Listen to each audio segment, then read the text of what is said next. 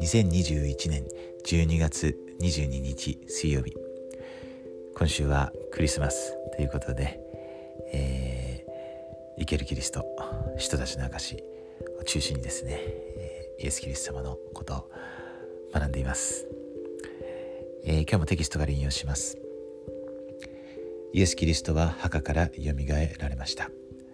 生けるキリストの中で人たちは救い主の復活について証しし、復活された主が見姿を表された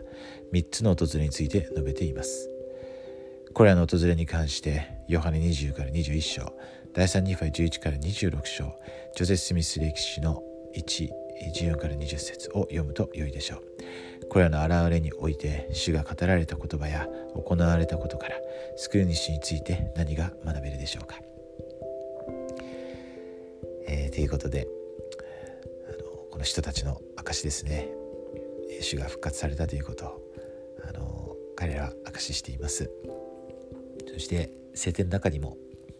この新約聖書やモルモン書やですね、その高価な真珠に、救い主の復活したことが、記されていますね。本当に、私も心から証します。主は生きておられます。私たちの救い主、贖い主です。そしていつの日か私たちは救い主の御前に立つ日が来ます。その準備をするのがこの現世ですね。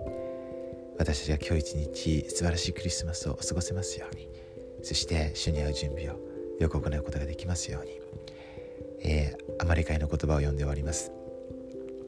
誠にキリストのもとに来て、自分自身をキリストへの捧げ物として捧げ、断食と祈りを続け、最後まで耐え忍びなさい。そうすれば主が生きておられるように、確かにあなた方は救われるであろう。この言葉が真実であることを心からイエス・キリスト様の皆によって証しします。アーメン。